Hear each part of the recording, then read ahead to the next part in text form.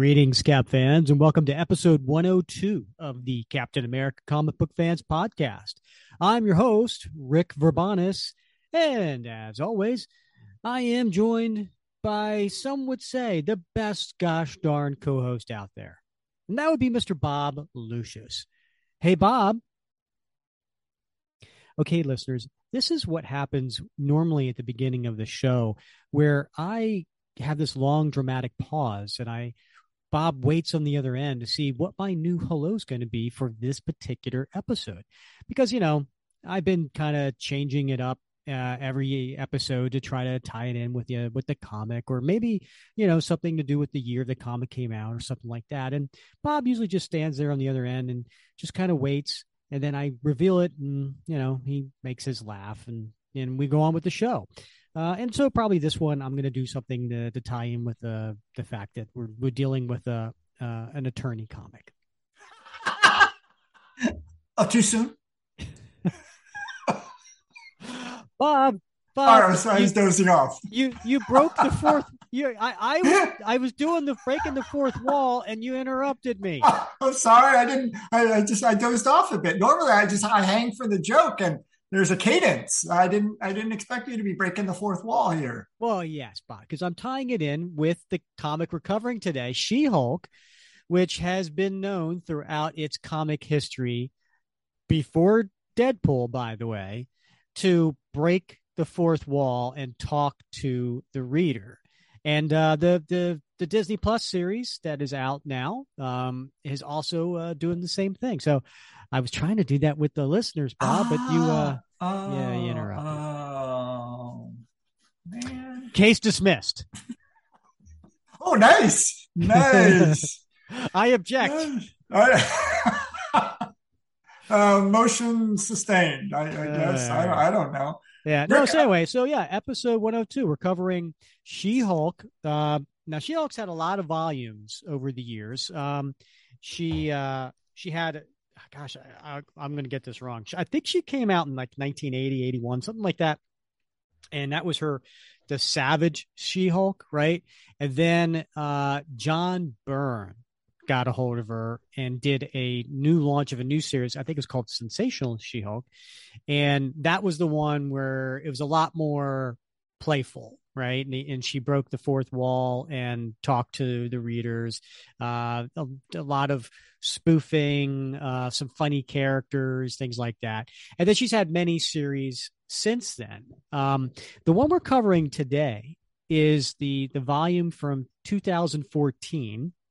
And it's just plainly called She-Hulk. No Savage, no Sensational or anything like that. And we're covering issues 8, 9, and 10. Now, Bob, listeners might be wondering, wait a minute. I thought this was the Captain America Comic Book Fans Podcast. What are we doing here? Breaking new ground, Rick? Well, I don't know. What are we doing here? Well, we're selling out, Bob. We're hoping by putting in a She-Hulk in here that we're going to get some new listeners. No, I got to tell you, Bob, this was I read this for the first time maybe a month ago. Mm-hmm. Love this story. This is 3 issues where Jen she has her own law firm, her own private practice, and she takes on as her client Steve Rogers. Now, not Captain America, but Steve Rogers. So this takes place, like I mentioned, in 2014, a few months before this, in Volume 7 of Captain America's, own series. He gets aged, right? He loses the super soldier serum. He becomes a 90-year-old man again. And well, he's always been a 90-year-old man, but you know what I mean? He actually looks like a 90-some-year-old man. And so he is being sued. And so he goes to Jennifer Walters, AKA She-Hulk, to defend him. And it's a great story. Not only does it have the courtroom drama and, preparing for the case and fighting, like the fun law books and TV series and movies that we watch, but we get to see Steve Rogers as a kid right before he gets the super soldier serum. This is just weeks before. And so we get to see an adventure of him during that time. And so I guess it's a retcon if maybe a little bit, but it's as a story, as a Steve Rogers fan, I loved it. And I really loved Steve Rogers now in his 90s and the way he interacts with everyone. It's just so charming. Mm-hmm. Yeah. Yeah. It's and there's not that many stories out there, Rick, where they give any time whatsoever to Steve Rogers prior to him, walking down those stairs in the curio shop and taking the serum. So that's special in that regard, is, how rare these types of stories are. But you're right. It's and I just love to see him looking like old man Steve Rogers, because he looks a lot, not that far off than what I see when I look in the mirror these days. So, and I enjoy that. I think it was an interesting take. The fact that he had lost the effect of the super soldier serum. I mean, that's been done before, but the fact that he aged so dramatically and then still carried on. I like that. And so I'm really excited to dive into this. Yep. I am too. Before we do, though, Bob, I want to, we haven't read a Apple Podcast review lately, and I'm sorry to say, Bob, this is the last one. We haven't had any for over a month, and so we may not be able to have one for a while. So, hey, folks out there, if you haven't done so yet, if you haven't given us a 5-star review on Apple, iTunes, please do. It does help us get some extra, viewings out there, I guess, because of the rating. So, but here's one, and it is from somebody called Dog Dindick. I don't know. It's DAWGDINDKD. Dinkted? Dog Dinkted? I don't know. But anyway, we appreciate you, dog. And his is, the title is The Best, but the is in all caps, so it's the best. And his review is, I have been listening to this podcast over a year now and have been a Cap fan since I can remember. I drive a lot for work, so I listen to a lot of podcasts, but this one has been my favorite. I love learning and diving deeper into the many different Caps over the years. Rick and Bob deliver perfectly. They grow on you as each episode goes on, like a fungus. All right. No, he didn't say that part. Also, gotta say, awesome chemistry between you guys, which makes it so much more enjoyable listening about Cap and gives something to look forward to while working. Now, first of all, I'm going to pause here. We don't recommend anybody listening to this while you're working. All right. You need to be, we don't want any bosses out there getting mad at us. Maybe that's the person who gave us the 1-star, Bob. Maybe, yeah. Or if you're doing brain surgery, just focus on it, right? Mm-hmm. Just hit it on pause and do the brain surgery, and then come back to the podcast. Yeah. Then he goes on to say, you guys are awesome, and I will always be listening and supporting for as long as you guys do this. Thanks, guys, and keep up the great work. Well, thank you, dog. We appreciate that. It's not, and I learned something there, Rick. I didn't know that if it was all lowercase, it's the. But would you say it was all? THE was all uppercase, which makes it the. It's news to me. I didn't know that. Right? I mean, that's how I'm going to read it. I mean, why would he all do all caps and be like the best? Yeah. It's the best. All right. Okay. I didn't know that. That's. Yeah. Yeah, I think I learned something new every time on this show. I gotta tell you, Bob. I mean, that to me is just like if you were reading some sort of word balloon in a comic book, and then they did that. Mm-hmm. Come on, you would read it like that, wouldn't you? You'd read it be like the. I don't know. I never really thought about it. That's what I'm saying. Every time I do this show, you give me something new to think about. I'm gonna be sitting on the couch after this. Won't be able to sleep tonight. I was like one of those memes where like you're laying in bed and you can't stop thinking about something, that's going to be me tonight. The.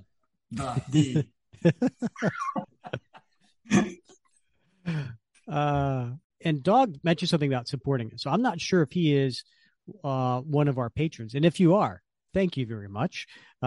We appreciate that very much. And the speaking of patrons, Brian, if you're listening, you are eligible for a What Would Cap Do challenge coin for joining a few months ago as a paying patron on a monthly basis. And but we just don't have your contact information. So send me an email. That's capcomicfans@gmail.com. So that's capcomicfans@gmail.com. And send me your full name as well as your mailing address and email. And I'll be sure to get this What Would Cap Do challenge coin out to you. And for those of you who are wondering, what is this challenge coin you speak of? Bob, you want to give it a... Well, it's a thing of beauty, Rick.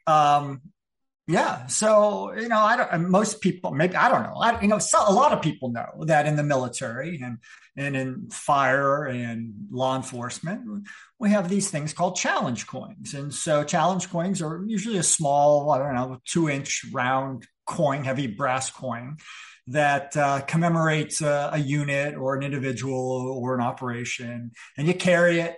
And if you're challenged to show yours and you don't have it, then you have to buy the round of drinks. And so many, many moons back, we thought, hey, that would be something that we would like to have to give our patrons to show our appreciation. Let's do a What Would Cap Do coin. So on one side, it says What Would Cap Do? And there are attributes of Captain America around the outside edge. And on the other side, you have Captain America's shield with additional attributes around the margins. Sorry, Bob. You lost me when you said unit. Did I say unit? Yes. You said unit. Yes. If you want to get more information about how you can support the show and how you can get some cool perks, go to our website, CaptainAmericaComicBookFans.com. At the very bottom of the website, there's a little section that says Get Cool Perks, Support the Show. And so you can find out more information there and sign up. So thank you for considering that. We really do appreciate it. It's worth pointing out, Rick, that we only had 100 of these made. Yes. You can't get them anywhere else. I mean, they're not available for sale. You can't buy one. Right. You can't get them anywhere else. You can get other sorts of Captain America challenge coins, but nothing like this one. So this is the only way. What would Cap do? Mm-hmm. It really is a cool coin. It is. This episode is brought to you by Visit Williamsburg. In Williamsburg, Virginia, there's never too much of a good thing. Whether you're a foodie, a golfer, a history buff, a shopaholic, an outdoor enthusiast, or a thrill seeker, you'll find what you came for here and more. So ask yourself, what is it you want? Discover Williamsburg and plan your trip at visitwilliamsburg.com. Hey, it's Kaylee Cuoco for Priceline. Ready to go to your happy place for a happy price? Well, why didn't you say so? Just download the Priceline app right now and save up to 60% on hotels. So whether it's Cousin Kevin's Kazoo Concert in Kansas City, go Kevin, or Becky's Bachelorette Bash in Bermuda, you never have to miss a trip ever again. So download the Priceline app today. Your savings are waiting. Go to your happy place for a happy price. Go to your happy price, Priceline. All right, so let's get to the story we're covering. So this is, as I mentioned before, She-Hulk Volume 3, Issue 8, 9, and 10. It was only a 12-issue volume, right? It only lasted 12 issues, but it's a cool series. It's written by Charles Soule, Soule, and this guy, he's written a lot. In fact, when he was writing this series, he was also writing for DC, doing Swamp Thing, just finishing up a very long run of Swamp Thing, a very long run of Red Lanterns. He was also doing I think he was just kicking off Inhuman series. He had a long run on that. This guy's done a lot of long runs, right? He's done Thunderbolts. He did the Death of Wolverine miniseries. He did the first 20 issues of Uncanny Inhumans. And he also did Daredevil. And so, and a bunch of Star Wars stuff like that. So anyway, he's a really accomplished writer. And I got to tell you, I feel like he did his due diligence when it came to like learning about law, because this story will have a lot in there. So he's the writer. And then we have the penciler and inker, Javier Pulido. And I'm not too familiar with his work. He's done a bunch, here and there, a lot of fill-in issues. But on this series, he did, I think he did the first 4 issues, and then he skipped 2, and then he did the rest. So he did 10 of the 12 issues.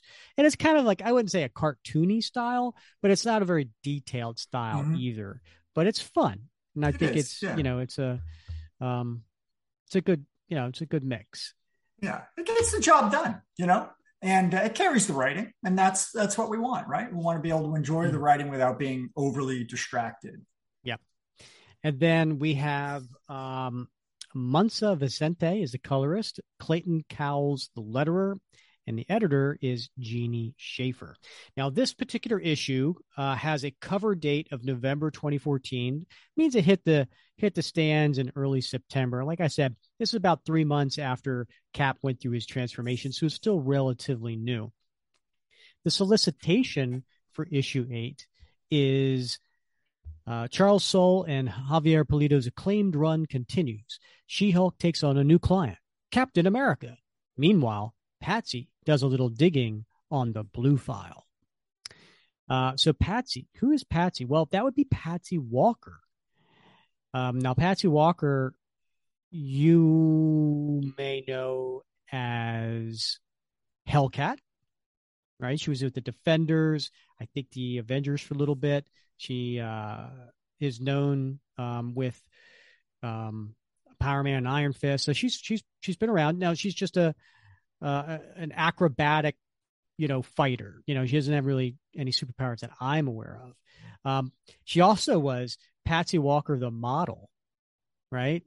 She was a model early on in her career, and I think wasn't it Steve Englehart that turned Patsy Walker, the model comics, and turned her into Hellcat for Defenders. I am not aware. That does sound. There's something ringing around in the back of my head though. That sounds about right.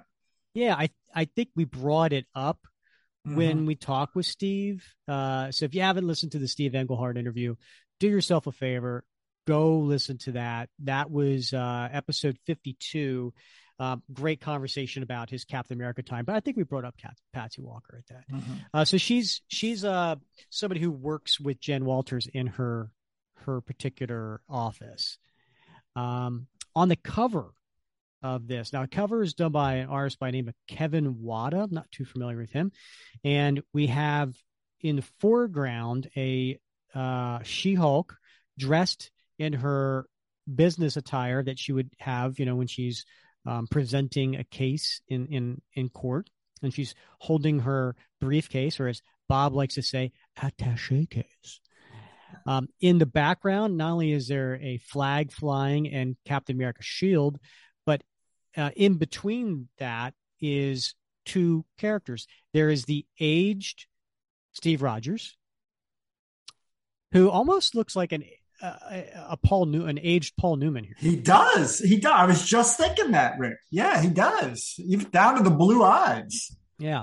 And then we have Matt Murdock, aka Daredevil, but he's in his Matt Murdock wearing a suit, kind of straightening his tie, wearing his round sunglasses. So not only do we have Cap in here, we have Matt Murdock. And I don't know if you know this about me, Bob. Daredevil is my number 2 favorite character. I did know that about you. So that's another reason I really love this story. Yeah. I love this cover, actually. The style of it appeals to me. I don't know if it appeals to you, but this cover and the subsequent covers by Wada, I'm not quite sure if this is some sort of wash or if this is a painted cover. I don't know what the technique he was, but I really like this. Yeah, there's a lot going on there. Mm-hmm. That's a Wada cover. No extra charge, folks. All right, so we open up the splash page, and it's really not a splash page. It's a title page. What they're doing is typically taking the last panel of the previous issue, and that is where you start off, and that's the image that is being shown here. Above the dress title, it says, Jennifer Walters was a shy attorney, good at her job and quiet in her life when she found herself gunned down by criminals. A gamma-irradiated blood transfusion from her cousin, Dr. Bruce Banner, a.k.a. the Incredible Hulk, didn't just give her a second chance at life, it gave her super strength and bulletproof green skin. Wherever justice is threatened, you'll find the sensational She-Hulk. And so there's an image of an aged Steve Rogers with his khaki pants and a white dress shirt, but he's wearing a button-down jacket over top of it, and he has a cane. And it says, Jen's solo law practice has really been taking off lately. She's interrogated Iron Man, arraigned AIM, and dismissed Dr. Doom. But at the end of a harrowing case with Hank Pym, her biggest client yet walked in, Steve Rogers, a.k.a. Captain America. So then we cut to the next page, and we see an elderly man, not Steve, lying in a hospital bed. There is a police officer standing there, and there is an attorney and a young man sitting around his bedside, and there's a nurse and a doctor talking to each other. You ever see this before? Poor old guy. Woke up this morning and insisted we bring him a cop. Wants to confess or something. Really? He was fine last night. I know. I would have given him another few months, easy. But the guy's 94, and he's obviously been through a lot. I mean, look at him. Anyway, he insisted that he knew he'd be dead in a few hours. Said he had something terrible he needed to get off his chest before it was too late. So we called the cops for him. Who are the other two? His grandson and the family attorney. I guess they wanted to make sure whatever he said was taken down properly. Any idea what it's about? Not really, but Saunders talked to him when he asked for the cop. She said it had something to do with Captain America. So then we cut to the next. Is it next page or panel? I don't know. I'm on. I don't know. Yeah, it's the next page. But the guy just died. You notice that? He just, as soon as he confessed, he bit it. Yeah. And everybody's standing around like, oh. So there's Jennifer Walters in her very modest apartment, and it's looking out over, what's that, the Brooklyn Bridge? That does look like the Brooklyn Bridge. Yeah. And there's Steve walking in, as I described before. Thanks, Cap. Sure thing, Jennifer. Heh, not a bad likeness, Patsy. And he's walking up, and there's Patsy Walker sitting at her desk, and she's got an action figure of Captain America right there. Yeah, and don't we all at our desk? It's true, right? What? I mean, sir? I mean, it used to be. And he picks it up, and he looks at the Captain America action figure. Oh, my God. And then there's a monkey that jumps up on his shoulder. And Jennifer yells, hey. Oh, he's all right, Jennifer. I love these little guys. Capuchins, amazing creatures. Used to see them all the time on ops down in South America. Friendly buggers. You pick them up in Brazil, miss? And he's talking to another lady who's there. Yeah, she's a heavy-set Asian lady, right? And she says, Huang, Anji Huang, and no, Hey doesn't come from Brazil. Well, my mistake, ma'am. Still, one heck of a monkey. That he is. Have a seat, Steve. Can I get you some coffee? No, can't really handle it anymore. I'll take some water, though. Yes, I mean, were you really not going to ask me why I'm suddenly 90 years old? Come on, Cap. I figured I'd let you bring it up. I mean, you're one of my oldest friends, and I mean, a friend that I have had longer than any other friends. I didn't mean oldest. Have to think I'm probably both, Jennifer. Don't worry about it. I've always been 90. Now I just look it. Mind if we talk in there? Just the two of us. And then we cut to a scene from 1940 in Los Angeles, and it's a warehouse.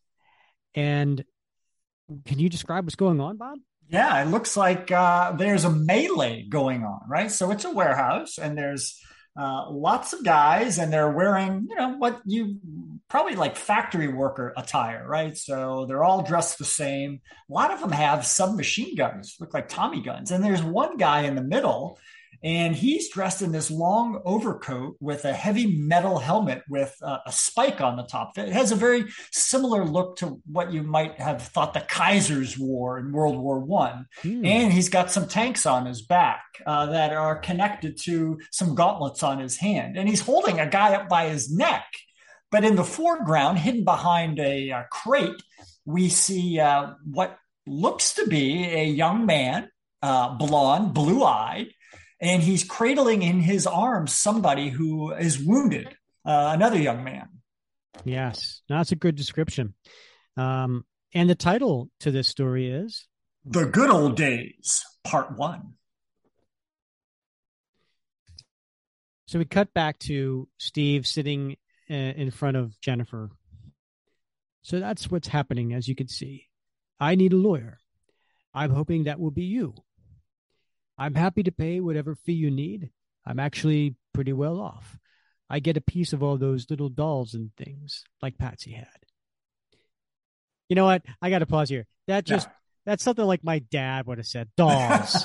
No, Dad, they're action figures. Yeah, right. Yeah. I used to get so, like back when I had Star Wars figures, back in the day. And I was, Yeah. Oh, can you move your dolls? That's such an old man's type of thing to say, right? It sure is. It's not Stark money, but it does add up. Anyway, just tell me how much, and she puts her hand on his. Cap, this is free. But it does sound serious. There are some logistics to handle on my end before I can really dig in, though. I'll need to start right away. Angie, can you come in here, please? And so Angie comes in, and she tells her, we're taking Steve's case, Angie. It's a civil suit, wrongful death, probably in Los Angeles Superior Court. I need you to get a copy of everything that's been filed. Complaint, all of it. No problem, Miss Walters. Who's the defendant? No way. Captain America is being sued for a wrongful death? Captain America? I feel the same way, Miss Hong. Fortunately, I found myself one hell of a lawyer. Start thinking about how we might go to trial. Let me know if you think we'd have to bring in some temp staff once you get a look at the papers. Do you think we'll have to go? Actually, no. I think I could put together a motion for dismissal based on the idea that Cap died a few years back. It happened on live TV. Everyone saw it. And that would have been Captain America Volume 5, number 25, Bob, when he got shot and killed. Indeed. The death in this suit happened back in 1940, way before that. You can't be found liable post-mortem. So I think, and then Cap stands up from his chair. No. Steve, listen, I love you, but I'm the one with the law degree. This could be really bad for you. I know you aren't guilty, obviously, but there's a PR side to this you should think about, too. You're Captain America. Your best bet is for it all to just go away quietly. I'm pretty sure I can make that happen. I'll say it again. No, I don't want to win this on a technicality. Period. And Jen's dumbfounded. See if you can find some cheap flights to LA, Angie. You got it, boss. So then later they're at a bar, Jennifer and her two female compatriots. A toast. To what? To the case that'll put us on the map. Totally. If we win, you mean? Are you trying to tell me you think Steve Rogers, Captain America, did it? Well, no, of course not. But you haven't been working in the legal field as long as Miss Walters and I have. Trials can be funny things. They take unexpected twists and turns. And juries. Don't get me started on juries. The last thing I'm worried about is putting Steve Rogers in front of a jury. You two almost proposed to him the minute he walked into the office. 90 or not, the dude still got it. Drink up, Angie. You can't skip out on a toast. It's bad luck. And then she's looking at the files that Angie got her, and her eyes grow wide. Whoa, this is really well done. What do you mean? It's just smart. It anticipates a lot of my arguments. The statute of limitations on wrongful death in California, it's 2 years. So I thought that was an obvious path to take. The plaintiff wanted to sue until now, which is like 7 years too late. But the complaint asked for equitable tolling of the statute, meaning the family of the guy who died didn't learn about the potential claim until a few weeks ago. And that argument is all interwoven into California law about deathbed confessions. It's elegant, really. Do you know the firm repping the family? I didn't know the name, and Martindale comes up blank. No, but whoever they are, they're good, really good. Have you figured out how you're going to actually appear in court for this? Last time I checked, you aren't admitted to practice in California. Oh, right. Thanks for reminding me. That part should be a snap. It's still daytime out west, right? Hope so. He tends to go out most nights. And then we cut to San Francisco, California, and it's the law offices of McDuffie and Murdoch. And who do we have here? We have Matt Murdock in his standard attorney gear, just dress shirt and tie, and he's sitting at a table and he's going over some briefs. Jen, hey, what's up? Hi, Matt. Got 5 minutes for me? Just. I'm prepping for a big trial. You and me both. Tough one? God, yes. I wish I'd never taken it. I won't take up much of your time then. My thing's in California, but I'm not admitted out there. Would you mind me using your practice as the firm of record so I can argue as an outside attorney for you guys? Should be fine. I'll just run it for conflicts and then we're good. Who are the parties? Well, my guy's Steve Rogers, Cap. Jealous? And did you know he's turned old? Like as old as he'd been as he'd never been frozen? Anyway, he's the same, just a little craggy. You there, Matt? I'm sorry, Jen. I can't help you. But good luck. It sounds like a tough one. Wait, what do you click? Huh. Guess I'll ask someone else. So then we cut to the sky, and we see the Stark jet. And on that, this really nice jet is the three ladies and Steve Rogers flying out to L.A. And hey. I'm sorry. Every time I hear that, I'm thinking of like what's happening. Remember that show from the 70s? Yeah, right? Yeah. Hey, Raj. Hey, Dwayne. What's happening? Hey. There you go. Right. Yeah. It was also the chicken's name in Moana, wasn't it? Yes. Yeah. Yes, it was. And do you know who did the voice for that? No. Who did the voice of the chicken? Alan Tudyk. Did he really? Yes. And there's a recording out there where he's recording like the voice of the chicken. And right before he actually does the voice, he says something like, I went to Juilliard for this. And then he's like,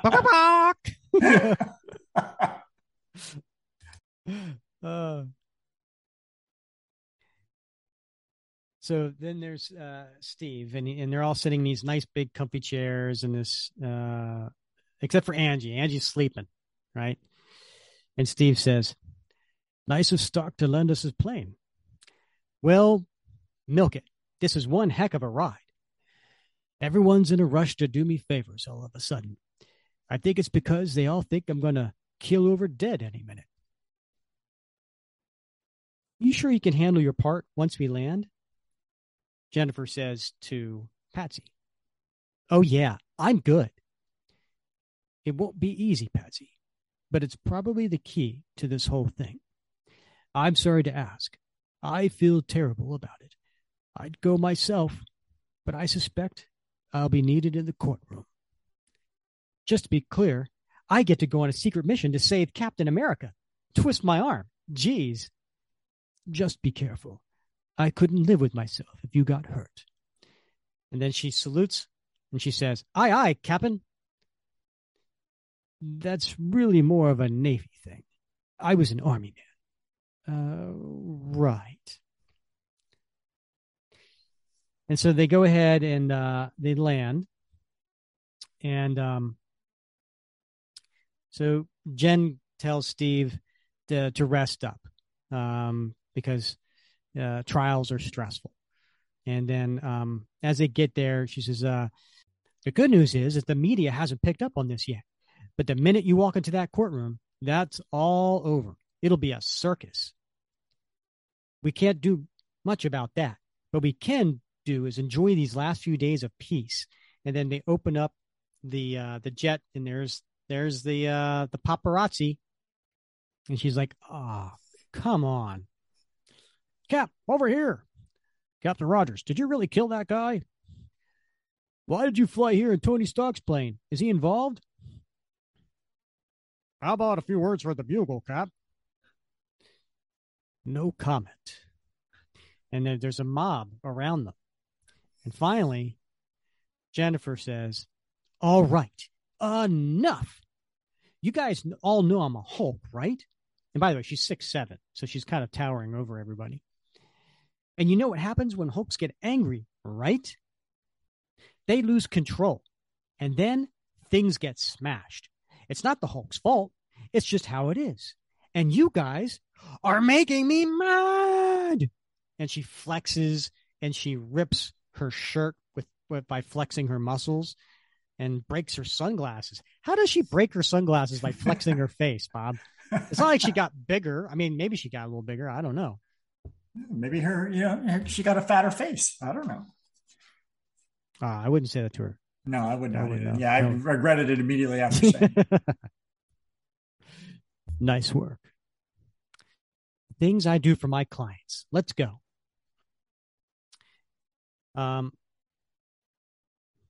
So then they're in the limo, and Patsy's looking outside of the sunroof, and she says, "You know, hey, I used to come to L.A. all the time in my modeling days. This whole place is made of want. They make it look all shiny, but it's mostly about telling you you're not good enough.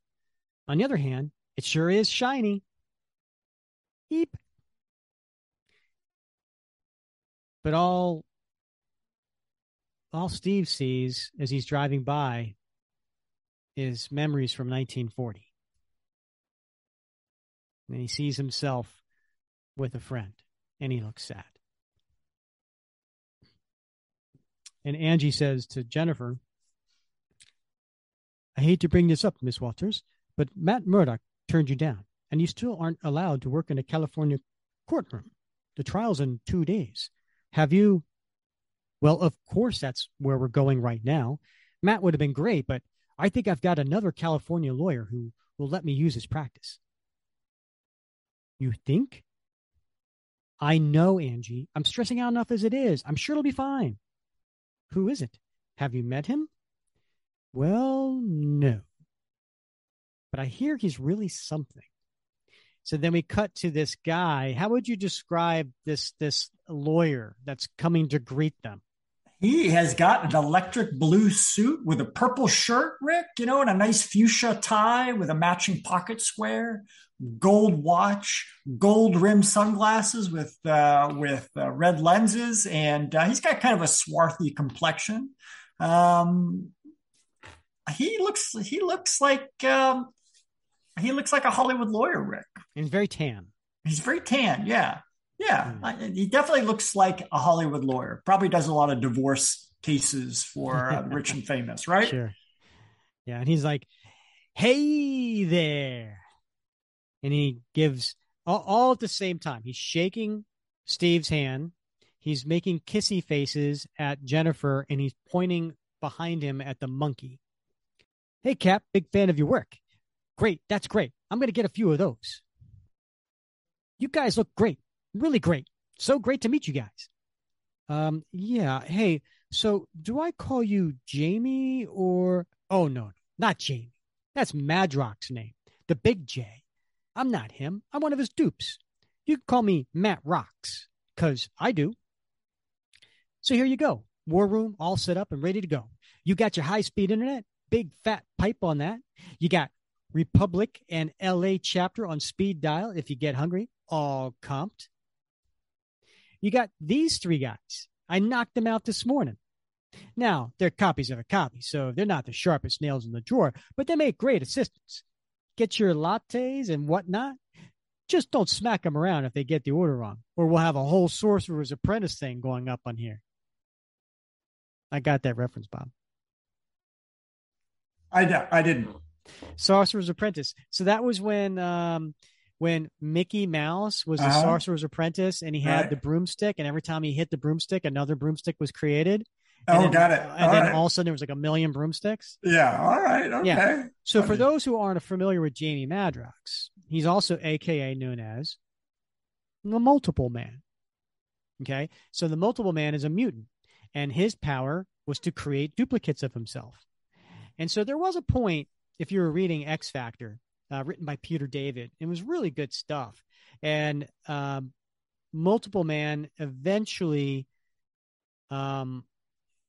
reabsorbed all the dupes back into his body, because some of them just went off to have their own lives.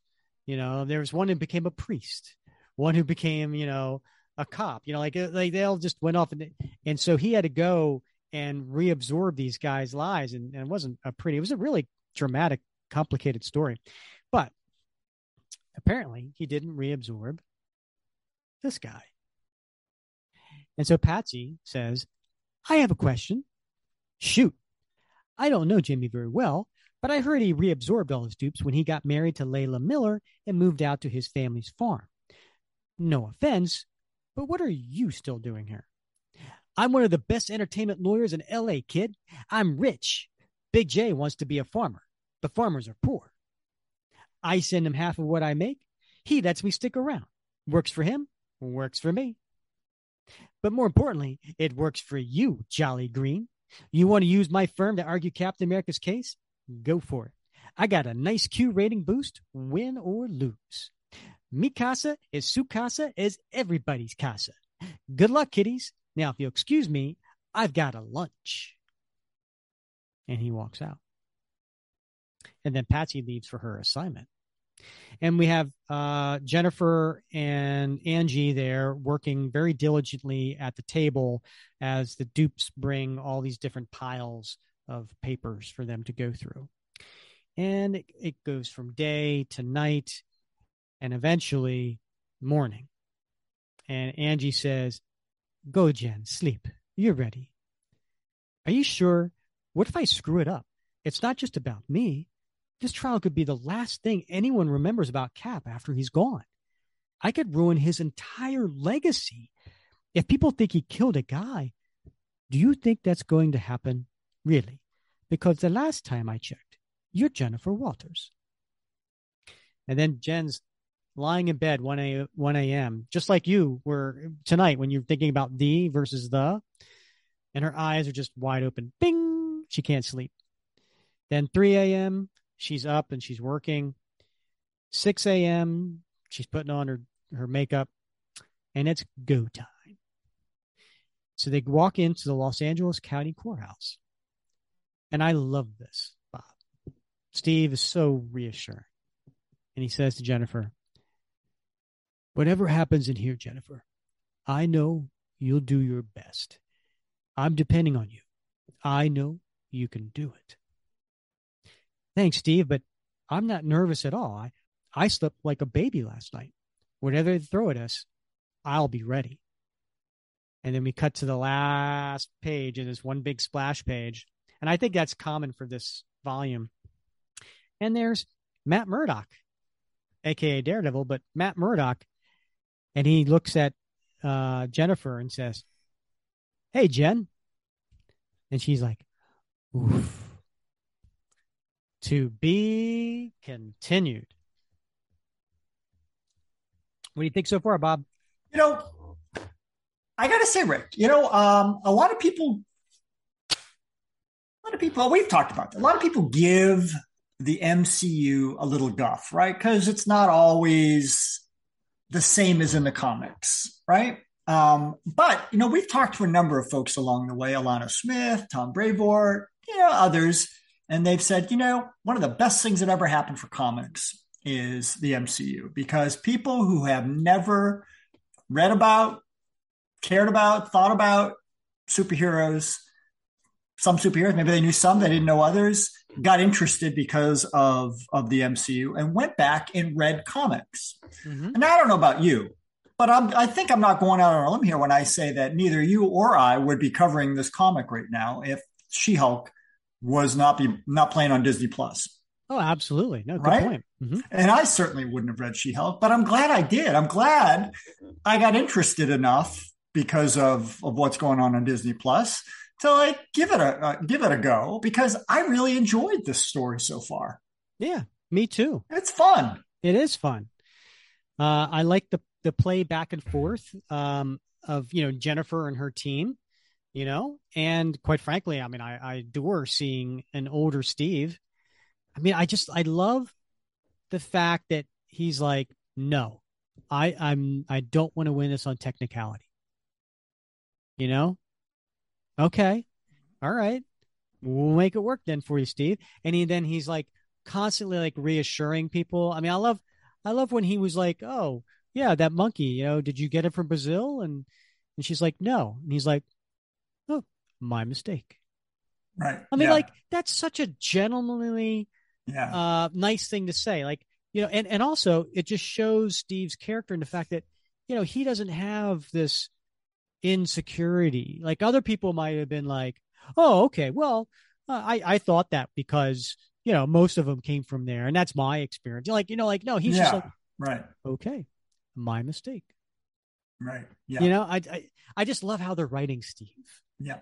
He does a great job for sure. All right. So here we are in issue 9, and it's the same exact creative team. The solicitation is Good Old Days Part 2. It's Jennifer Walters versus Matt Murdock in the trial of the century. Someone from Cap's past has come back to haunt them all, and She-Hulk might be his only hope. Guest starring Steve Rogers and Daredevil. And then you want to describe the cover by Kevin Wada? Again, we got in the background, right? We've got, of course, the Shield, and we have Daredevil, this time in uniform. In the foreground, we've got Cap facing the reader with the Shield, although he's still in civilian attire, still old man Cap.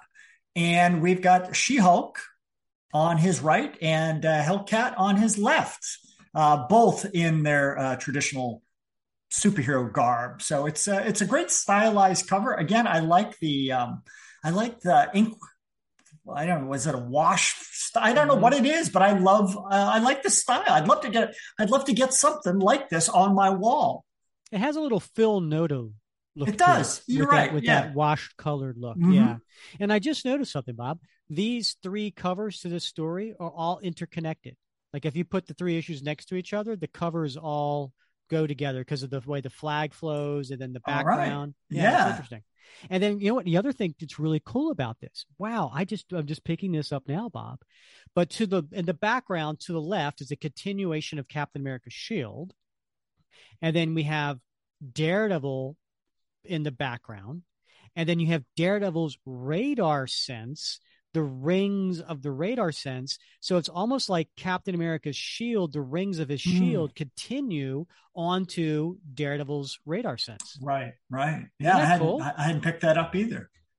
Yeah. There's a lot of details in here. All right. So we leave off, and there's Matt Murdock there, right when she's about to try her case. So now she finds out the attorney she's going up against is Matt Murdock. Now, listen, none of this could possibly happen, right? Like, she wouldn't have a trial in such a short period of time. She wouldn't have not known what attorney that she's going up against. So that's not very realistic. But it does make for a good story. It does make for some good drama. And so we have Matt Murdock addressing the jury. Los Angeles Superior Court, Fogler versus Rogers, day 1. Welcome, ladies and gentlemen of the jury, and thank you so much for your time. Serving as jurors is inconvenient, but it's also crucial. Without you, there is no justice. My name is Matt Murdock. I'm the attorney for the plaintiff, which means I get to talk to you first before the defense has its shot. To begin, I'd like to tell you about something known as a, quote, dying declaration. You might think of it as a deathbed confession, although that's an oversimplification. For one, the testimony you're about to hear is not a confession. It is an accusation. Ordinarily, the rules of evidence prevent what is known as hearsay, when one person tells the court what they heard someone say. But there it is. Look, I was no soldier. I was just looking for a way to see it through weather the storm. And I found some guys who I thought could help me out. I had to leave. I had family back home in Brooklyn. My brother, Sam, he was the golden boy. He was in medical school, was going to make something of himself. I was just going to get in his way. I knew that. I never believed what my new friends believed, but they were giving me 3 squares, a warm place to sleep. So I skedaddled, found myself somewhere I fit in, at least for a while. But Sam, wait, I'm getting ahead of myself. So in this next panel, Rick, we see the workers, right? And they're all gathered around this individual. Now, we can't really see the individual. We only see the silhouette because we're behind him and he's facing the crowd. But it's that guy I mentioned last issue, right? The tall guy dressed in a black trench coat with that weird metal helmet with the spike on it, and then the tanks carrying something, but with the tubes connected to his gauntlets. So we only see him from the waist up, and we only see his silhouette, but we know he's talking to the men, and they don't look like they're excited about it. And he also towers over all of them. Right. He's very tall. I was in a warehouse down by the docks at a meeting. We were getting ready to cause some trouble. I ain't proud of it now, but like I said, my choice. Those meetings could get a little intense. I step outside for some air, and out of nowhere, well, there's my little brother. Don't know how the hell he got there, all the way to L.A. from Brooklyn, and getting cross-country in those days wasn't easy, let me tell you. My little bro laid right into me. He was trying to get me to come home with him. I guess he heard about what I was into here and always trying to save me, that kid. Told me our mama missed me. Crud like that. Well, maybe she did. But I was a grown man, I mean, I had to make my own way. Sam wasn't alone either. He brought a friend, skinny little blonde kid. Said he was Steve Rogers. Then his buddy steps up, Steve, and tells me he agrees with my brother. I tell him, who the hell are you to tell me one damn thing, you runt? He didn't get fazed. Just keeps talking. Real quiet voice, but strong, intense. Anyway, right then, someone from the meeting pokes his head out, wants to know why I'm taking so long. sees my brother and that other kid, Steve, and that was that. They got hauled in, and things got ugly fast. These guys, they didn't like outsiders. I was telling Sam to be quiet, just shut up and let me handle it. And I could have. I know these guys. But that little Steve, he took a look around, figured he knew better. He started to talk again.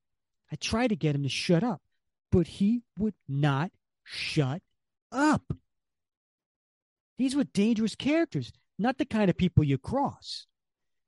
I could see the boss getting angrier and angrier, and Steve wouldn't shut his yappy little mouth. It was like he didn't care. The boss grabs my brother, says he's going to kill him if Steve says another word. Now, you or me in that situation, we know the score. We'd stop. Steve Rogers, he didn't stop. He pushed him. He antagonized him. And so the boss killed my little brother dead, right there in front of me. Nothing I could do. I played a role, damn it. I know I did. But that kid Steve, he was part of it. I know Sam would be alive today if not for him. He had been a doctor, and he had been able to provide for his family. He had been rich. He was going to be a surgeon. And then, when I start hearing later about Captain America saving the day, and I hear his name, Steve Rogers, subject of some experimental what's this that turned all that skinny into muscle, God help me. I kept my mouth shut. I thought what he meant was more important than what he did. Didn't want to tarnish the legend. Kind of funny. I knew how to keep my mouth shut better than he ever did. But I can't keep quiet no longer. Sure, maybe he's a hero now, but he wasn't always. People should know. They need to know. So we cut back to Matt. So that's where this all begins. The last words of a man who wanted the truth to be known. This is a wrongful death lawsuit, which means the family of the deceased, poor young Sam we just heard about, are suing the plaintiff, Mr. Rogers, for monetary damages based on the idea that if he hadn't acted out as he did, Sam would still be alive today. As I continue to present my case, you will hear further evidence to prove that the death of Sam Fogler was caused by the wrongful act as well as the neglect of Steve Rogers, and that Sam's family, his extended family, his descendants, suffered monetarily in connection with his death. And Jennifer, who is in her She-Hulk form, turns to Steve, who hasn't really budged, right? He's just been stoically looking forward. No expression on his face this entire time. Right. Stoically. That's exactly what I was thinking. That's a perfect description for his demeanor throughout the entire presentation. Oof. They're eating this up. Steve, what he said, the transcript we got didn't have all that detail. How much of that? It's all right, Jen. Let's just see what's next. Sir, you are the chief archivist for the Los Angeles Police, correct? That's right. I catalog the hard copy files, the stuff we haven't had time or money to computerize yet. And the file in your hand? It's a police report filed on November 6, 1940. Can you tell me the subject of that report? It has to do with a brawl in a warehouse down by the docks, which resulted in a homicide. Victim was identified as Sam Fogler. And who identified him? It says it was Steve Rogers, present at the scene. There's more, too. The report says Mr. Rogers was distraught. The officer who took this down said he heard him say, quote, "This is all my fault. I could have stopped it. This is all my fault." So then we cut to Jennifer cross-examining. You work with these old records all the time. You're probably the preeminent expert on these files in California, right? There are a few other guys up north, but basically, yes, that's fair to say. Have you ever seen one falsified? Well, yes, but it's rare, and it usually only happens when there's some other agenda. I mean, back then, this case, why would someone? Thank you, officer. No further questions. She planted the seed that yes, these have been falsified in the past. This one potentially could also. Reasonable doubt. Yeah. We cut back to Matt. Professor Flanagan, you hold tenure in the history department at Stanford University. Is that correct? And we have like a middle-aged lady, right? Caucasian lady sitting there on the stand. Yes. And your specialty? I teach military history, World War II. I've written several books focusing on the Selective Service and Training Act of 1940, which most people just call the draft. Are you familiar with the defendant? Of course. Steve Rogers, or Captain America, is one of the most well-known figures of the entire war. Some would say he won it for us, although I appreciate your opinions immensely, Dr. Flanagan, but if you could just stick to answering the questions without elaboration, I think it will help to get the jury home quicker, which I'm sure they'll appreciate. That's a nice suck up there, right? It is. Very, very sly. Yeah. Well played. Was Mr. Rogers classified pursuant to the draft? He was 4F, which means unfit for duty. The reason must have been serious. They took everyone back then. I see. And when was this? About a week after the events described in Officer McKinley's testimony, November 15th, 1940. And not long after that, what did Mr. Rogers do? He volunteered for a top-secret experimental U.S. Army program led by Dr. Abraham Erskine. We now know it was the Super Soldier program that transformed him into Captain America. How would you characterize the risk of volunteering for such a program? Extreme. Men died in those programs constantly. But then there was a war on. Men were dying everywhere. Did criminals ever volunteer? Certainly. It could be a ticket out. For some men, the chance of being a super soldier was more attractive than prison. So then we cut to Jennifer's cross-examination. And I like the case that Matt's building here.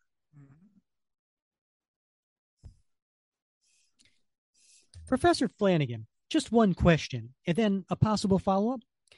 When criminals the only sort of men who volunteered for the Army's experimental programs? Well, no, of course not. All sorts of men volunteered. Patriots? Certainly. Some men wanted to serve their country no matter the cost. Do you see any men in the courtroom who fit that description? Objection. Defense counsel is asking the witness to speculate. No, Your Honor. Plaintiff's counsel has already established the witness is an expert in World War II, including the activities and history of Captain America. Her view here is not speculative. It is fact. I agree. Objection overruled. Proceed. Mr. Rogers, we all know his story, and she points to Steve. All right, that's enough for today. I think we'll pick up tomorrow with testimony from Mr. Rogers. So then cut back to the offices of Matt Rocks, Esquire, entertainment lawyer extraordinaire, and temporary home of Jennifer Walters.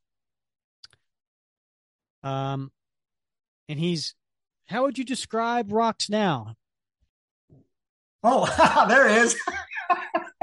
I had to look. He's right there in front of me, Rick, but I was confused by his attire because he's wearing it looks to be like a pink polo shirt. I don't see the collar, but it's definitely a pink polo shirt with a baby blue or a powder blue sweater tied around his neck. And he's got purple sunglasses on and he's swinging a tennis racket around the office.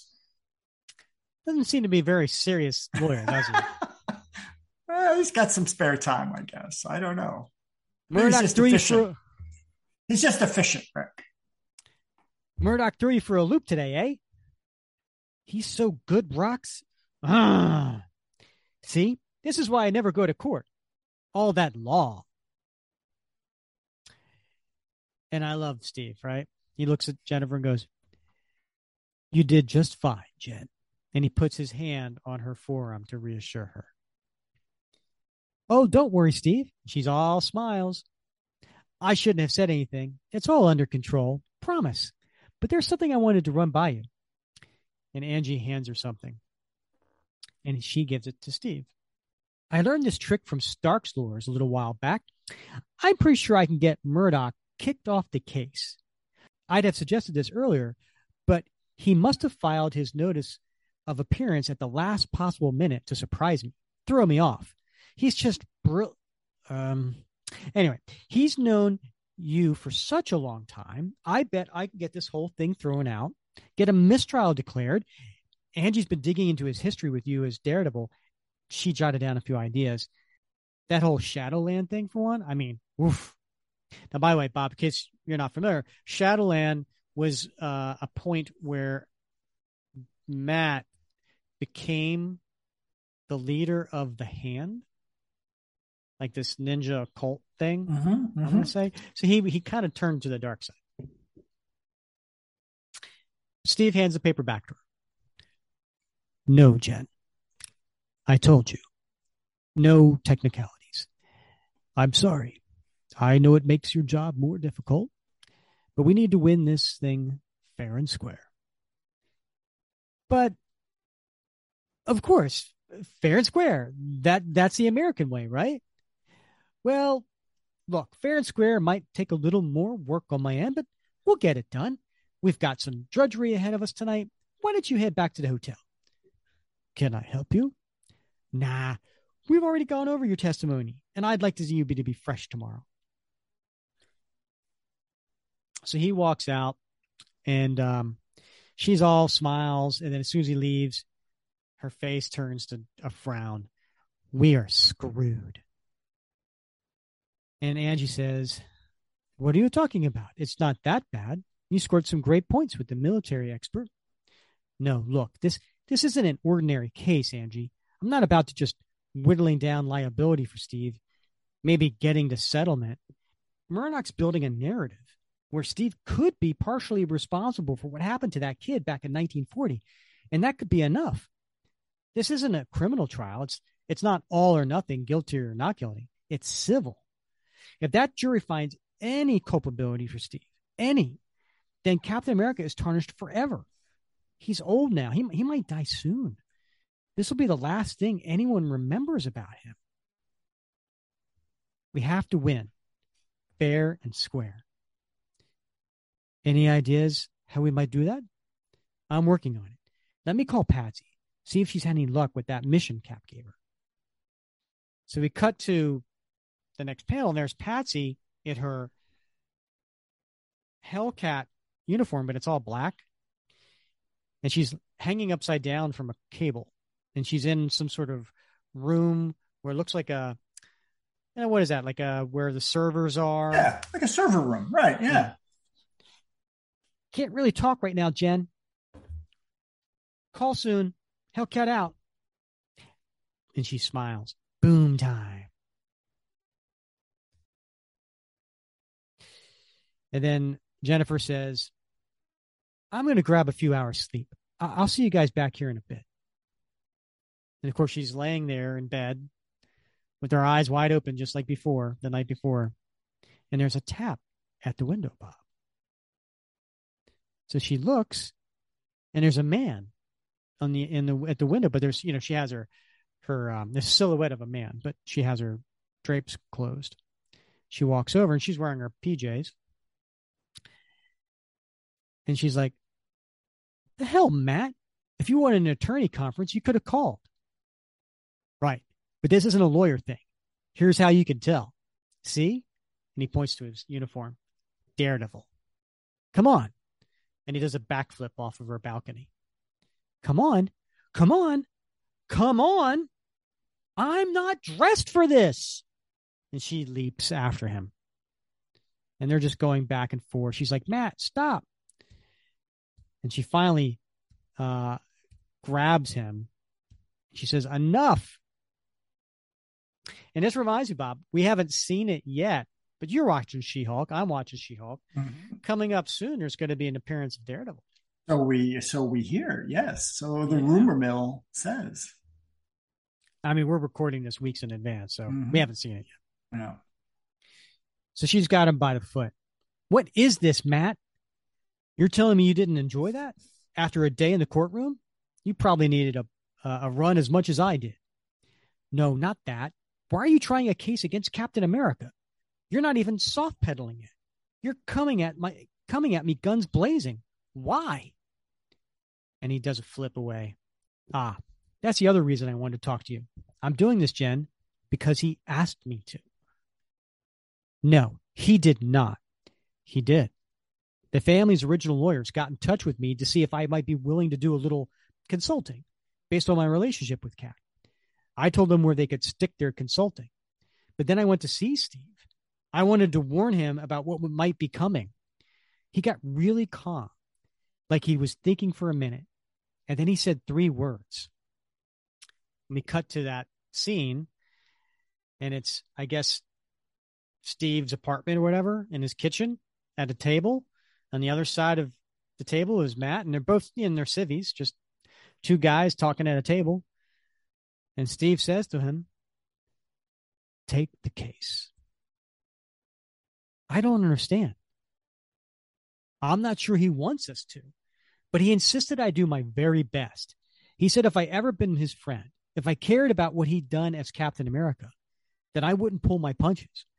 He insisted I do every last thing I could to win this case. So I am. And he points to the warehouse. That's where all it happened, 70 years ago, give or take. Ancient history. Maybe Cap wants the truth out. He won't be around for much longer. Maybe he wants to pay the piper. But he couldn't have. No, we reinvent ourselves all the time. It's what we do. We put on the mask or we change our form and we're a different person. I'm not saying he shouldn't be forgiven, but it's why I'm putting him on the stand tomorrow. If he won't let either of us save him, maybe he'll save himself.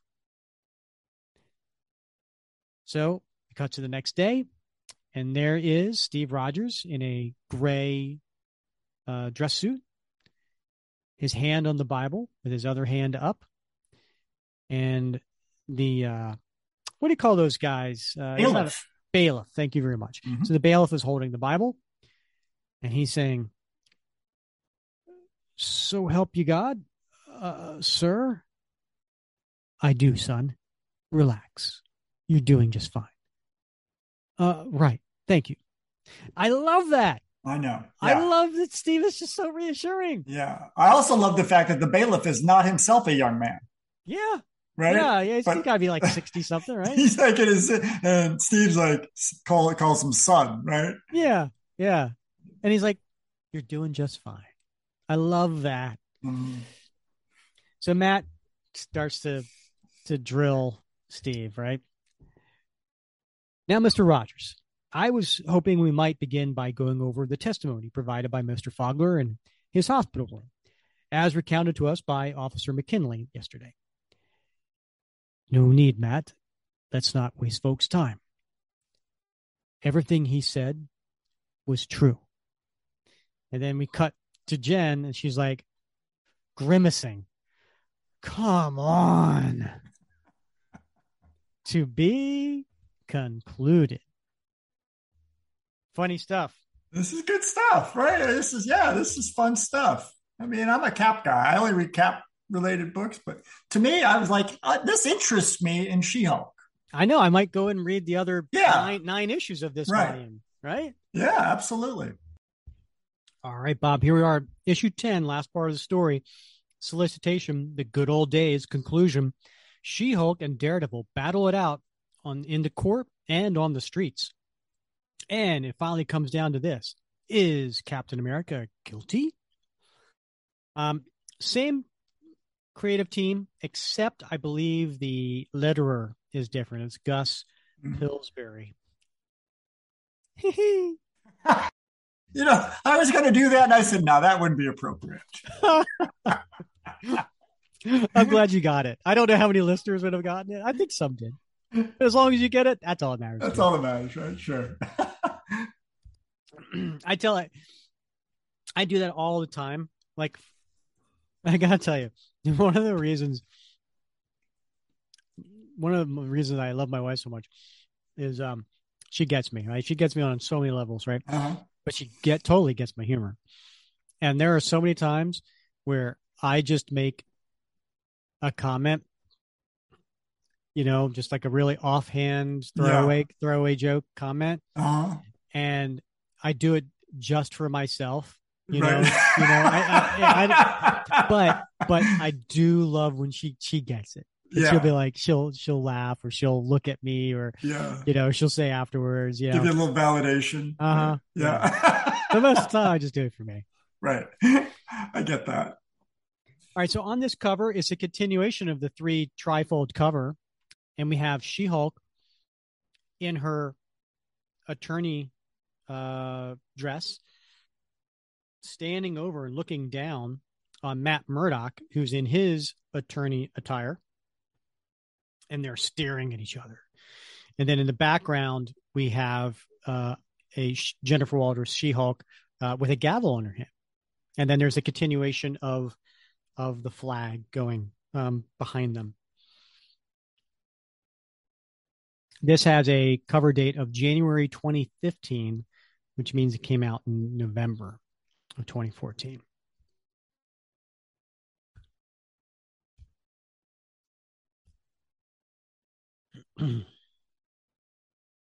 So just as a recap on this opening title page, we have Steve saying to Matt, everything he said was true. And Jennifer's, come on. So to be clear, you have just verified that the testimony of Mr. Harold Fogler with respect to the events of November 1940 and your involvement in the death of his brother, Samuel Fogler, as previously relayed to the jury, is accurate? That's right. You are admitting your guilt in this matter. I didn't say that. No further questions. The plaintiff rests.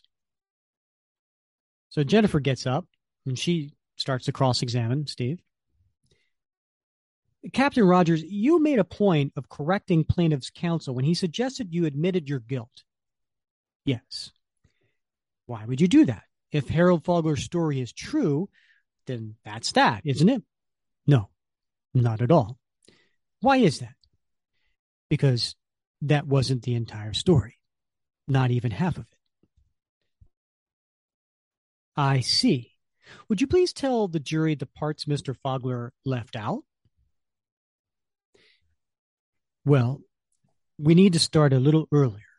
For one thing, fall of 1940. It was cold. And we cut to a young Steve Rogers talking with Sam. Not Sam Wilson, Sam Fogler. Right. And they are standing outside, and it's snow and it's evening. And again, like you said before, it's done in black and white. Mm-hmm. And because that was the color of the world back then. Right. Right. According to our kids. Yeah. And they're standing by the river near the Brooklyn Bridge.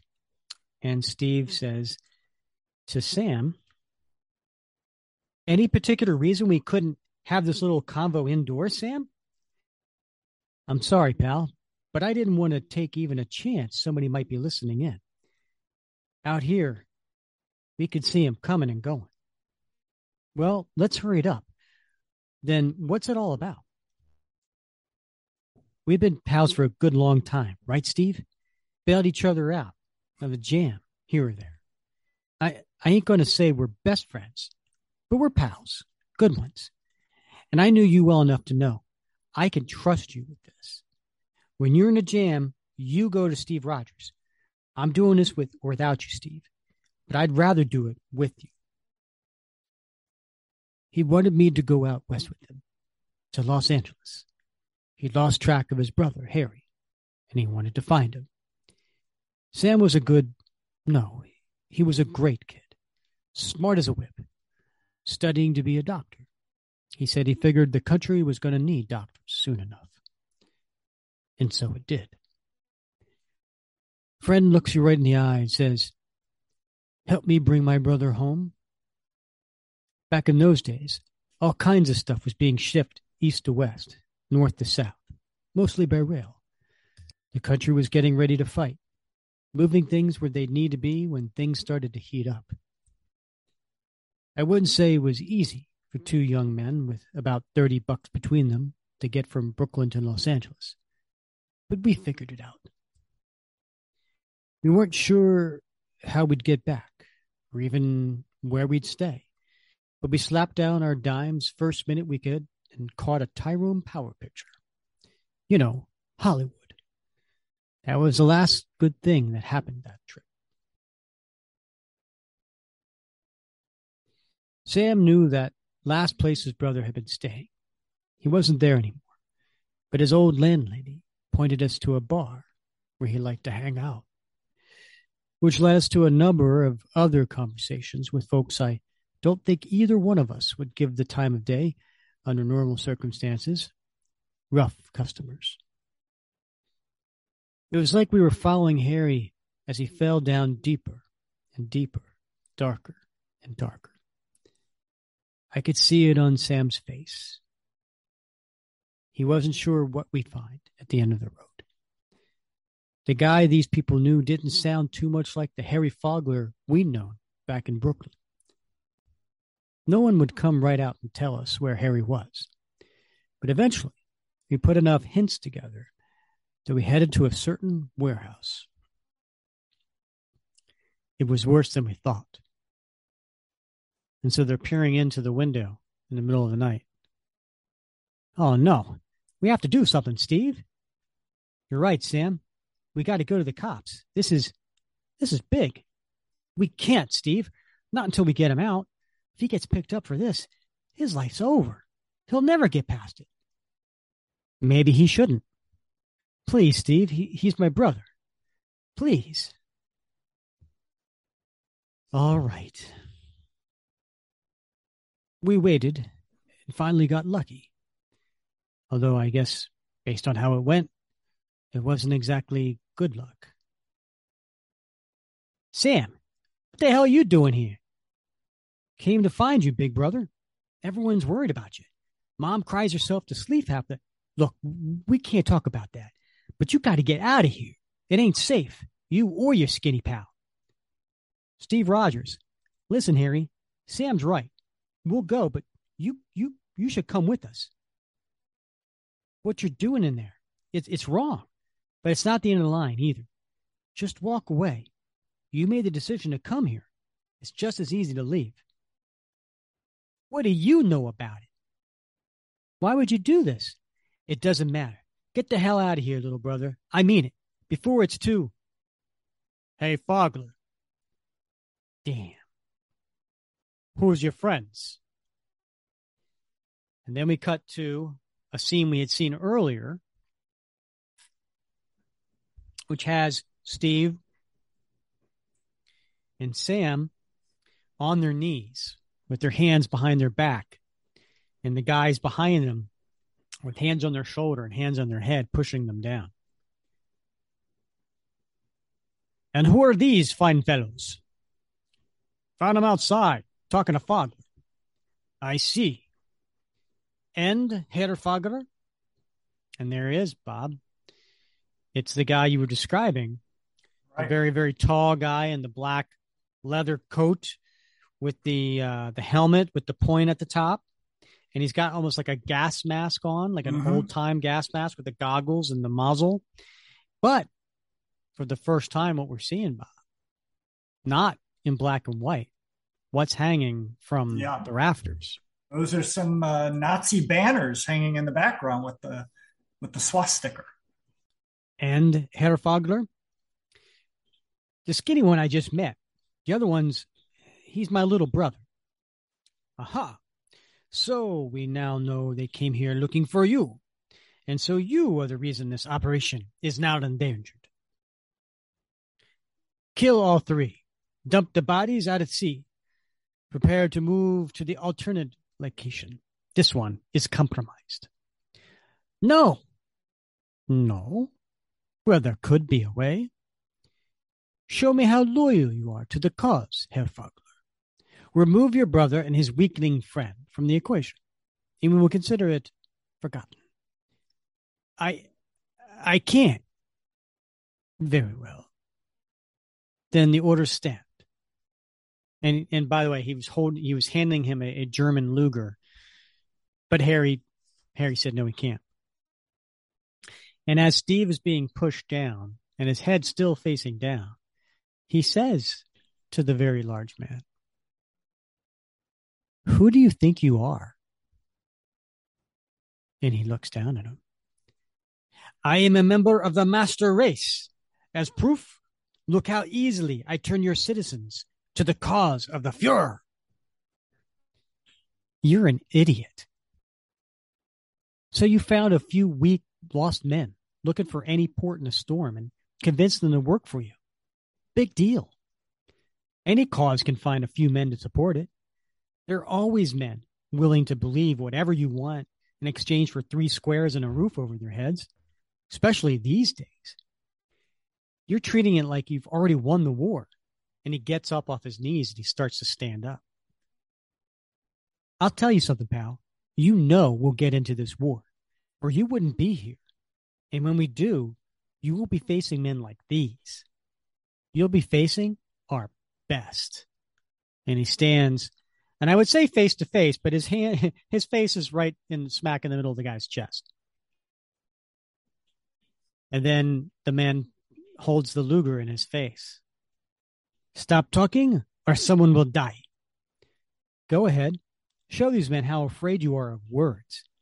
If you're this scared of words, imagine how scared you'll be when we really come after you, hateful monsters.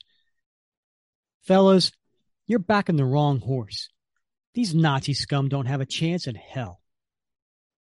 I should kill you for that, but if I did, it would prevent you the chance of finding some blind idiot woman to breed with and continuing to infect this country with your weakling genetics. No, if I am going to kill someone, I should kill the strong one." And he points the Luger in Sam's face and he fires. So we cut back to the courtroom. And I like the way Soule did the storytelling, right? It went back and forth between the characters themselves talking to each other, and from Steve also, telling the background of the story. So I thought it was really nice how it kind of morphed back and forth. And Jennifer says, "Terrible." Yes, it was. I like to follow up on one point. During the plaintiff's case, they presented police reports from the evening in 1940, and none of them mentioned anything about fifth columnists or Nazi terrorists. Can you explain that? Yes. I see. Go ahead, please. No. And why not, Captain Rogers? It's classified. All right, then. So we cut to the next scene, and there is a little old lady taking the stand. How would you describe her, Bob? You kind of nailed it. She is definitely a little old lady. She's got the white hair. She's wearing a red. Those hats were very popular back in the 20s and 30s. I have pictures of my grandmother wearing a hat very similar to that style. And then she's got, a nice, sensible coat on with a fur trim around her collar. she looks to be, just a regular old lady. Nothing fancy, nothing special, but you could tell she's been around. She's been around. She's been around. You can tell she's been around, Bob. Yeah. Wow, them fighting words. That was my grandma. Yeah, I don't think we mean the same thing by been around, but I mean she's lived her life. Ah, okay. So help me God. Miss Doyle, you knew Mr. Rogers and the deceased back in Brooklyn, did you not? I did. Knew Steve and little Sammy. God rest his soul. Before we recess for the evening, ladies and gentlemen of the jury, I would like you to think about what Steve Rogers became and what he fought for. And she's showing pictures of, Captain America versus the Nazis. So then we cut back to Jennifer's office, temporary office, and she's kind of yelling at Steve, who again, very calm, very stoic. All right, Steve, this thing's almost over. I've done just about everything I can do. Can we please revisit that whole classified thing? You told me you had a reason why there's no corroboration for your story in any of the official documents Matt presented. That I should just trust you and everything would fall into place. Well, that is exactly what I did. And hey, question for you. What do I have in my hand here? And she puts out her hand, which is empty. Nothing, Jen. What a coincidence. And she looks down at her empty hand. That is also exactly what has fallen into place. Nothing. Do you want to lose this case? Because honestly, that's about the only thing that makes sense to me. Got it. And then there's Hellcat, Patsy Walker, coming in. She's got a file in her hand. She gives it to Jennifer. And Steve looks at Patsy. Thank you, Patsy. I owe you one. My pleasure. I mean, any chance to bust out the stealth suit, Actually, this was the best reason I've had to wear it in a long time. I mostly used it to see if guys were sneaking around behind my back. It's good to have a nice memory associated with it for a change. I asked you to break into a highly classified U.S. government records facility for me. That's a nice memory? Yeah, relatively speaking. This stealth suit, and I haven't seen a lot, Cap. Too much. And Jennifer holds the paperwork and puts it in front of Steve's face. It's all here, Steve. After Sam was killed, you want to take a shot at this? Sour spritz? Let's go with that. After Sam was killed, Sour Spritz went after Harry, and you slipped away with Sam's body in the confusion. Find the weakling. He should watch the death of this one as well. But just then, from the ceiling coming down on ropes are men in suits with Tommy guns firing. You would have died, but FBI agents must have been tracking the Nazis. They busted up the meeting, saved you and Harry Fogler. And then we have Steve sitting by himself on a crate with the towel wrapped around him. It's almost as if, he's like one of those victims that the first responders came to and like wrapped a towel around him or a blanket. Hey, kid, some of the goons we rounded up told us what happened in there, what you said. This is my fault. I could have stopped it. Did you put Hitler in power over there? You send this scum to America to cause trouble? This wasn't your fault. It's terrible, but it wasn't your fault. And if you said even half the things they said you did, son, we need you in a uniform right away. I'd serve in a heartbeat, sir, but I'm not tough enough. They'll 4F me for sure. Don't you worry about that. You want it, you go after it. And if they're too short-sighted to see the possibilities, well, there could be another way. My boss, a guy named Hoover, knows just about everything worth knowing, from Anchorage to Abilene. Word is, They're working on something new, and they need heart more than they need muscle. And from what I heard tonight, kid, you've got heart enough to fight 10 wars. Don't give up. So we cut back to modern time. They classified the whole thing, swore me to secrecy, locked Harry away with the rest of the guys in that warehouse. No one wanted to let on the Nazis were working on U.S. soil. And when Harry got out of prison after the war, well, we won. No one who had been involved with the fifth column was exactly rushing to talk about it. I don't believe Harry Folger was a bad man. He was just a little lost. A lot of people were back then. No one knew what would happen with the war. Times were tough. And seeing me go on to become Captain America, while his brother didn't even live to see 25, well, I was easy to blame. But from what you're saying, it sounds like this was why you became Captain America. Part of it, maybe. I was going to enlist anyway, but maybe it did nudge me towards Project Rebirth. It wasn't just one thing. It was a lot of things. Still, it's perfect. It's all the proof we need. It confirms your version of the story. I don't understand why you couldn't just explain all of this in court, but because it's classified, Jennifer. And then we have what's the Jamie's Matt Rocks. Matt Rocks. Yeah. He's standing there and he points. Not only that, but it's stolen. How do you think you'll introduce that in court? There's no Hellcat exception in FRE that I'm aware of. Well, maybe there should be, Rocks. I don't mean to get frustrated, Steve, but at this point, I have absolutely decided you were just screwing with me.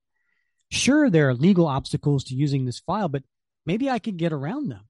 But you won't let me. Why did you have Patsy get this if we can't use it? Because I didn't get it for the court. I got it for you. Just because you can't show it to the jury doesn't mean you can't use it. Go ahead, Jen. Save the day. I love Steve. Right? Right. He is just so inspirational. Right. Very well written. He really gets them. Totally. All right, so we cut to the court, and there's Matt in his nice lawyer suit, and he's addressing the jury. Ladies and gentlemen of the jury, first of all, thank you for your time. Your willingness to give up weeks from your busy lives to ensure that justice is done today is commendable. This is the first of two closing statements you're about to hear. I represent the plaintiff in this case, as you know, the family of the recently deceased Harold Fogler. Mr. Fogler was dying. He knew he was in his very last moments on earth. And in those moments, he chose to do one thing above all others. He chose to right a wrong. He told the story of a night in 1940 when young Stephen Rogers played a significant role in the tragic death of his younger brother, Samuel. Mr. Rogers did not kill Sam Fogler. However, if the actions of Mr. Rogers contributed to Sam's death, a smart man, a medical student planning to serve his country, and whose income would have supported his family for generations to come, then under the law, you were empowered to right that wrong and see that Sam's descendants are compensated accordingly. We know what Mr. Rogers did immediately after the death of Sam Fogler. He tried to enlist in the Army, a safe haven for many individuals trying to avoid questionable events in their past. And when the Army would not take him, he volunteered for an incredibly dangerous experimental program. Was he desperate to escape the consequences, possibly criminal consequences, of what he did in Los Angeles in 1940? Perhaps. I put these questions to you. It is a heavy charge. I realize that. Stephen Rogers has done a great deal for this country. But know this. Your decision today will not change any of that. He is a truly extraordinary man and will remain one no matter the verdict you render. Nevertheless, I ask you to think about the events of that night in 1940. Think about what happened in that warehouse. A wrongful death verdict requires only that Mr. Rogers caused the death of another or contributed to that death by virtue of his wrongful action or neglect. He did not involve the police when he could have. His words antagonized an evil man who retaliated by killing Mr. Fogler. Could Mr. Rogers have anticipated this result? Is he responsible even partially? I say yes, but is now up to you. Thank you. So now it's Jennifer's time to address the court. And what is she wearing, Bob? She's looking good, Rick. Looking good. She's got a black skirt, she's got a red, sort of, I guess it's pink, right? It's a pink. Maybe fuchsia? Maybe fuchsia. Yeah, fuchsia's good. A fuchsia, jacket with a white lapel and a nice black dress shirt under it. She's looking professional for somebody who's green and big. Yeah, she's got her nice straight hair. Mm-hmm. Hello. Let's start by saying something we all know. He's Steve Rogers, but he's also Captain America. Steve asked me not to bring up his service record in this closing statement, and certainly plaintiff's counsel doesn't want you thinking about it. But how can we not? He is Captain America. He has personally saved all of our lives. None of us would be here today if not for the fact that he has saved the world many times. You heard the same story twice over the course of this trial about the sad death of Sam Fogler. You heard a version from Sam's older brother, Harry, and you heard another from Cap. They don't contradict each other, not really. Cap's just provides some details that Harry's doesn't. Plaintiff's counsel presented evidence to support their version. But all we have to go on for Cap's side of the story is Cap's words, really. Cap asked me not to bring up his time as Captain America because the death of Sam Fogler occurred before he became Captain America. But the truth is, he was always Cap. He stands up for what is right. That is what he does now, and that is what he did in 1940. Cap was helping a friend save his brother from evil. When it looked like all hope was lost, he stood up and spat in evil's face, even though he knew it would most likely result in his own death.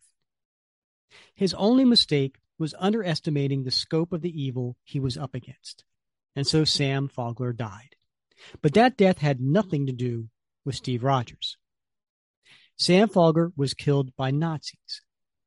That would have happened whether Cap was there or not. Sam would have gone after his brother come hell or high water. Both stories agree on that. And let's think about what happens next. Again, everyone agrees Cap attempted to fight for his country and went through great personal risk to do it. Now, when he went to enlist, he had just witnessed an act of great evil. Think about the man you know, the man you saw speak here today. Does that kind of man flee evil, or does he fight it? Ultimately, there are two versions of this story, and it's up to you to decide which one you believe. I know which one I do. Thank you. Mr. Foreman, have you reached a verdict? So now the writer has decided to kind of splice in the verdict being read, and after that, kind of going back and forth. So afterwards, we see Steve with Jennifer to his right and Matt Murdock to his left, walking in the park on a bright sunny day. Now that it's over, Steve, can you tell us what that was about? Happy to. First, though, thank you both. I needed you in a big way, and you came through. I won't forget it. You needed me to do my damnedest to get a verdict against you in a wrongful death case? I still don't get it. Why? There was more going on than just the case. You think? We cut back to the courtroom. We have, Your Honor. Someone wanted to tarnish my legacy. They knew I'm getting close to the end and ginned up this whole lawsuit situation to do that. You mean like a bad guy? Why didn't you just tell us that? We could have grabbed him for you. Once he went public with this lawsuit, it was too late. Sending some of my friends to beat him up wouldn't have done a thing. Would have made it worse. People would have assumed I was guilty. I needed to win in court. So why did you choose us? And why did you make me the one trying to prove you were guilty? We find the defendant. I needed you to go all the way, Matt. No holding back. I didn't want to know anyone to say that the lawyer on the other side took it easy. And let's face it, you've always been a little bit dark. If anyone could get their head around the idea that maybe I was guilty, I figured it was you. And you picked Jen to represent you? Well, sure. I didn't want to lose, you know. Wait, so who was the bad guy? I'll show you. You remember the police report Matt found? That should never have been in the records. The government buried this whole thing deep. And the fact that poor Harry decided to talk on his deathbed, that was strange too. He would have known all that Nazi business would have come out. There are plenty of other bits too. Every incriminating document in the world basically fell into Matt's lap. And half of them were fake. Who's an old enemy of mine who specializes in that sort of thing? And he pulls something out of his breast pocket. But both Jen and Matt are like, I don't know.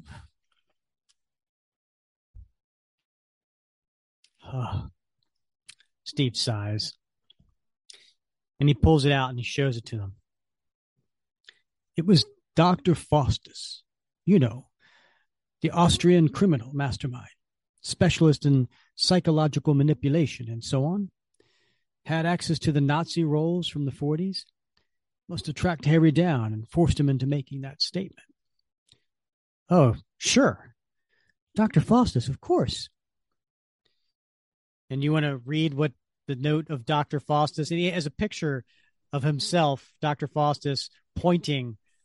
You know, he must have did like a little selfie photo of him pointing at Cap. Right. You will die soon enough, Captain Rogers, but you will live long enough to see your legacy tarnished forever. I have made sure of it. Want to help me go beat him up? So they cut to the next page, and sure enough, there's Cap standing at like an elevator door. Not Cap, sorry, Steve. Just Steve in his civilian clothes with his cane. And Matt's beating up a bunch of henchmen. Jen's beating up a bunch of henchmen. But we see Dr. Faustus. Now, Dr. Faustus is a big man, right? I mean, he's like probably like 6'5" or something like that. And he weighs a ton, you know? He's a big man, a la a kingpin, right? Exactly, yeah. And he sees Steve and he's pointing at him. You think you've won? This is just my opening salvo, Captain. You cannot fight me. After all, you will soon be dead. And Steve walks up to him with his cane. It looks like he's tottering up to him with his cane. Yeah. Right? He's a little hunched, right? Yeah. And he's like, yeah, well, wham. Not yet. And we see the next panel of Dr. Faustus laying on the ground. Now, I don't know how the hell this weak Steve punched him out. Like, I've seen him in other Cap issues where he uses his cane and then use like a jujitsu move and he does some things. I don't know what he did here. Yeah. That's why it's behind the Wham panel. Apparently. Yeah. You know what it kind of reminds me of? Kind of reminds me of what was it? Star Wars Attack of the Clones, where Yoda is like, creeping up on his cane, and then all of a sudden he goes around, he does his like flying around, with his lightsaber. Then he gets back and he's done. He's like, oh, creak, creak, creak. That's probably what happened here. So they're back in Brooklyn, and it's Jen, it's Angie, and Patsy Walker, and they're walking back to her office. No more trips out of New York for a while, eh, ladies? I'm sure we'll have quite a backlog of casework here to address. I want to use a stealth suit again. Find me something stealthy. Nope, too exciting. Whatever we do next, let's make sure it's good and... Someone broke into their office, and she opens up the door, and who is it? It's Titania. And she's there. Hey there, Jen. How about that blue file, eh? So, to be continued in the story of She-Hulk. Anyway, Bob, there we go. Yeah. What do you think, man? I so much enjoyed this. Yeah, so much to like about this story. I do want to point out, though, Rick, before we get into the story, Sour Spritz did previously appear in a Captain America story. All right, can I guess? Sure. Adventures of Captain America miniseries. You nailed it. Yeah, he looked familiar. Yes, that's right. Yeah, and he met his demise in that series as well. So it is interesting that they had the chance to go up against each other one more time after skinny Steve Rogers, that weakling, had a chance to level the field. That's a good call out by you. I think Chris Saul, Charles Saul, I think he did an excellent job of pulling this story together. Like I said in the beginning, you had your courtroom drama, you had your getting to see Steve Rogers, not only as a respectable, stoic, current, as an elderly man, but still, I don't know. I loved it. But you also got to see him, weeks before he got the super soldier serum, and how he was standing up to the Nazi, and he was trying to inspire the men behind him, hey, you don't have to, listen to this guy. And we got to see Matt Murdock. We got to see Daredevil. It was fun. And the writing was punchy. It was entertaining, but it was also, as you rightfully pointed out, it was also powerful. Right? It was good stuff, and it was spot on. So Charles Soule did a great job, I think. Not only with the courtroom stuff. I mean, that's technical language, right? I mean, that's a specialized language, but it sounded just like an episode of Perry Mason, or was it Ironside? I can't remember which one. Yeah, it doesn't matter. But I watched all those as a kid, right? Mm-hmm. And so it sounded believable. Mm-hmm. I really did. I am so glad we did this story. I'm going to actually go ahead and read the other 9 issues of this series. I want to see the one with Dr. Doom, because she dismissed Dr. Doom, right, and she arraigned AIM, and what else she did something with Tony Stark. Right. And Hank Pym. And Hank Pym, yeah. Right. Yeah. Talk about some guest stars, right? Yeah. Yep. All right. Well, that was fun. I'm so glad we did that. All right. Next episode, Bob, we're going to continue our little path here outside of the regular Captain America series. We're going to do this one-shot special that I know is... It's the asthma monster. No. Oh. No, we got, like you said before, we have to wait till episode 500 for that. I've written that down, right? Like I'm writing out what episodes we're doing, and I'm putting down 500. All right. Cat versus Asthma Monster. All right, great. No, we're going to do, there was back in 2007, 2006, 2008, there was a series of one-shots called Mythos. And they were written by Paul Jenkins. And the art was painted art by Paulo Rivera. And, it basically was like the origin stories of these, famous, legendary characters.